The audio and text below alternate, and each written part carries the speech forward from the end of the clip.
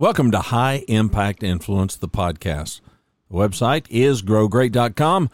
This is the 30-day micro leadership course, day 13. Yep, Sheryl Crow sang it. A change will do you good, and she's right. That doesn't make it, well, the song was popular, but it doesn't make the action to make change popular or easy, because transforming ourselves is arduous work. You know, I suspect many people rather enjoy being stuck because it's just so comfortable. The devil you know and all that.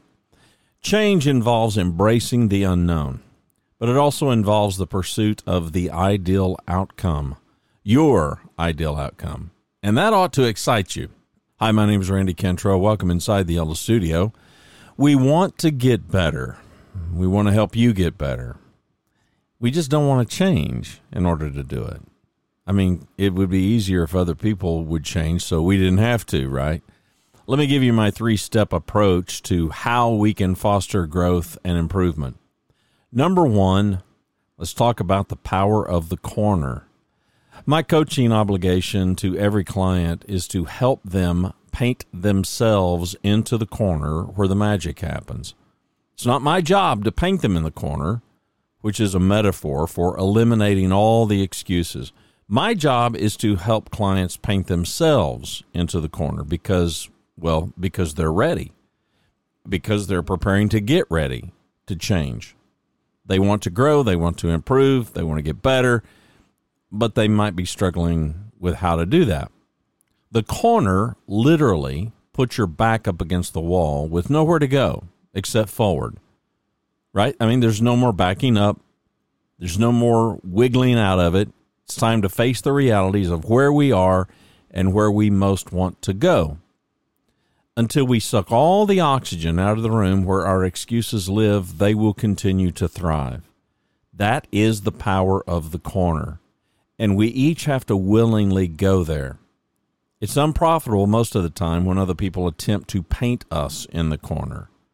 Because self-improvement, that's how we refer to the work, and for good reason. It's something that we have to do for ourselves. Yes, other people can absolutely help us, but helping and telling or helping and doing it for us, these are different things. Today, I encourage you to look at the corner not as a place of punishment, kind of like a doghouse, but like a place that you can finally, at long last, get to the place where you can move forward. Maybe in an unprecedented way. Number 2, the power of the mirror. Now, once we're in the corner, ready to ditch every excuse, then it is time to grab the mirror and start looking very intently into it. It's time to come face to face with ourselves, to look at our weaknesses, our strengths, our challenges, our opportunities. Self-examination is required, but there's much more to it. Accurate self-examination. Right? I mean, merely looking at ourselves, that's not enough. It's urgent and it is critical for us to make sure that we are seeing ourselves accurately. If you go back, recall my definition of understanding because it's certainly applicable here. Understanding is accurate comprehension, and self-examination requires that. It requires, it's completely worthless if it's not accurate. The mirror also represents our commitment to look squarely at ourselves and to avoid, it's a huge temptation, blaming other people or blaming circumstances. We refuse to hold the mirror up to other people or up to something else. No, we just want to look at the mirror and we want to look at ourselves in the mirror. So this is just for our use.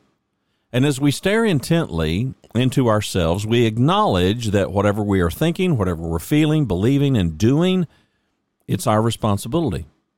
Now, this is not about assigning blame, because quite frankly, blame does not matter. This isn't a fault-finding exercise. It's just time to let all that go and forget about it. Instead, we now, in the corner with the mirror, we are focused on accepting responsibility for everything. And I do mean everything. I mean, why not? Here's what happens when we accept responsibility for everything. We empower ourselves. We give ourselves permission to control whatever we can. Admittedly, we can't control everything, but there's so much more that we can control, and we should. And it frees us up to change anything that has to do with our own choices, which includes quite a lot in our life, more than you may have earlier thought. Number 3, the power of getting out of the corner.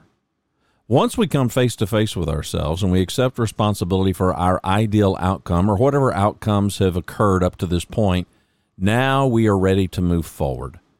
The power of the corner is not found in staying there. This isn't about getting into the corner and then being comfortable. This isn't about going into the corner and then cowering. It's about going into the corner to do the really heavy lifting, to come into grips with who and what we are, and to stay there long enough so that we can rid ourselves of all the excuses. And it takes however long it takes. So spend whatever time in the corner you have to with the mirror in your hand until you see things clearly and accurately, and until you're willing to say, if it is to be, it's up to me. And only then can we move forward and get out of the corner. Listen, everybody needs redemption. Think of your forward progress out of the corner as redemption, because that really is what it is. This is your get out of jail card where you can at long last be in more control over your life by accepting responsibility for everything that happens. Now, you're not running from anything anymore. Instead, you're running toward something, and the something that you're running toward is your ideal outcome. It's not my ideal outcome. It's not anybody else's ideal outcome. It belongs to you, and you alone have to figure out what it's going to be.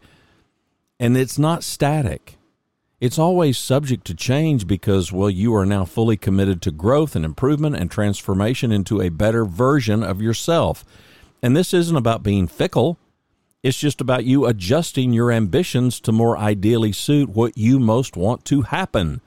And as a result, you adjust your thoughts, your beliefs, your actions to make all that come true. No guarantees. You might achieve your ideal outcome. You might not. You might achieve it quickly. It might take you a long, long time. You might change things up, realizing that what you thought you wanted to be your ideal outcome isn't really what you want after all. Give yourself permission to change your mind. It's fine. You can change your life. You can change your mind, all for the better. It's your life, and you can direct it the way you want. Just remember, you have now accepted responsibility for everything, all of it. Failure, neglect, achievement, constraints, procrastination, opportunity. You own it all, which means you have a large degree of power over all these things. Can you overcome everything? Maybe not. But the ones that you can't overcome, you can endure. Influence as much as you can so that you can have the life you want. Yes, hardships are going to come.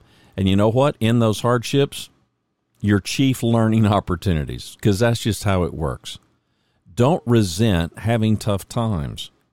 See them for the chances to grow stronger, because that's exactly what they are. So get busy. Get busy thinking about how quickly you want to get to the corner and rid yourself once and for all the excuses that you've been making for why you don't have the life you want, the career you want, the team you want, or why you're not the person that you most would like to be. Be well, do good, grow great. The website is growgreat.com. My name is Randy Cantrell. Tomorrow, man, we're rapidly getting on to the midway point of this thing. Tomorrow will be day 14 in our 30-day micro leadership course. And I'm glad you're here, and I hope you're finding some value.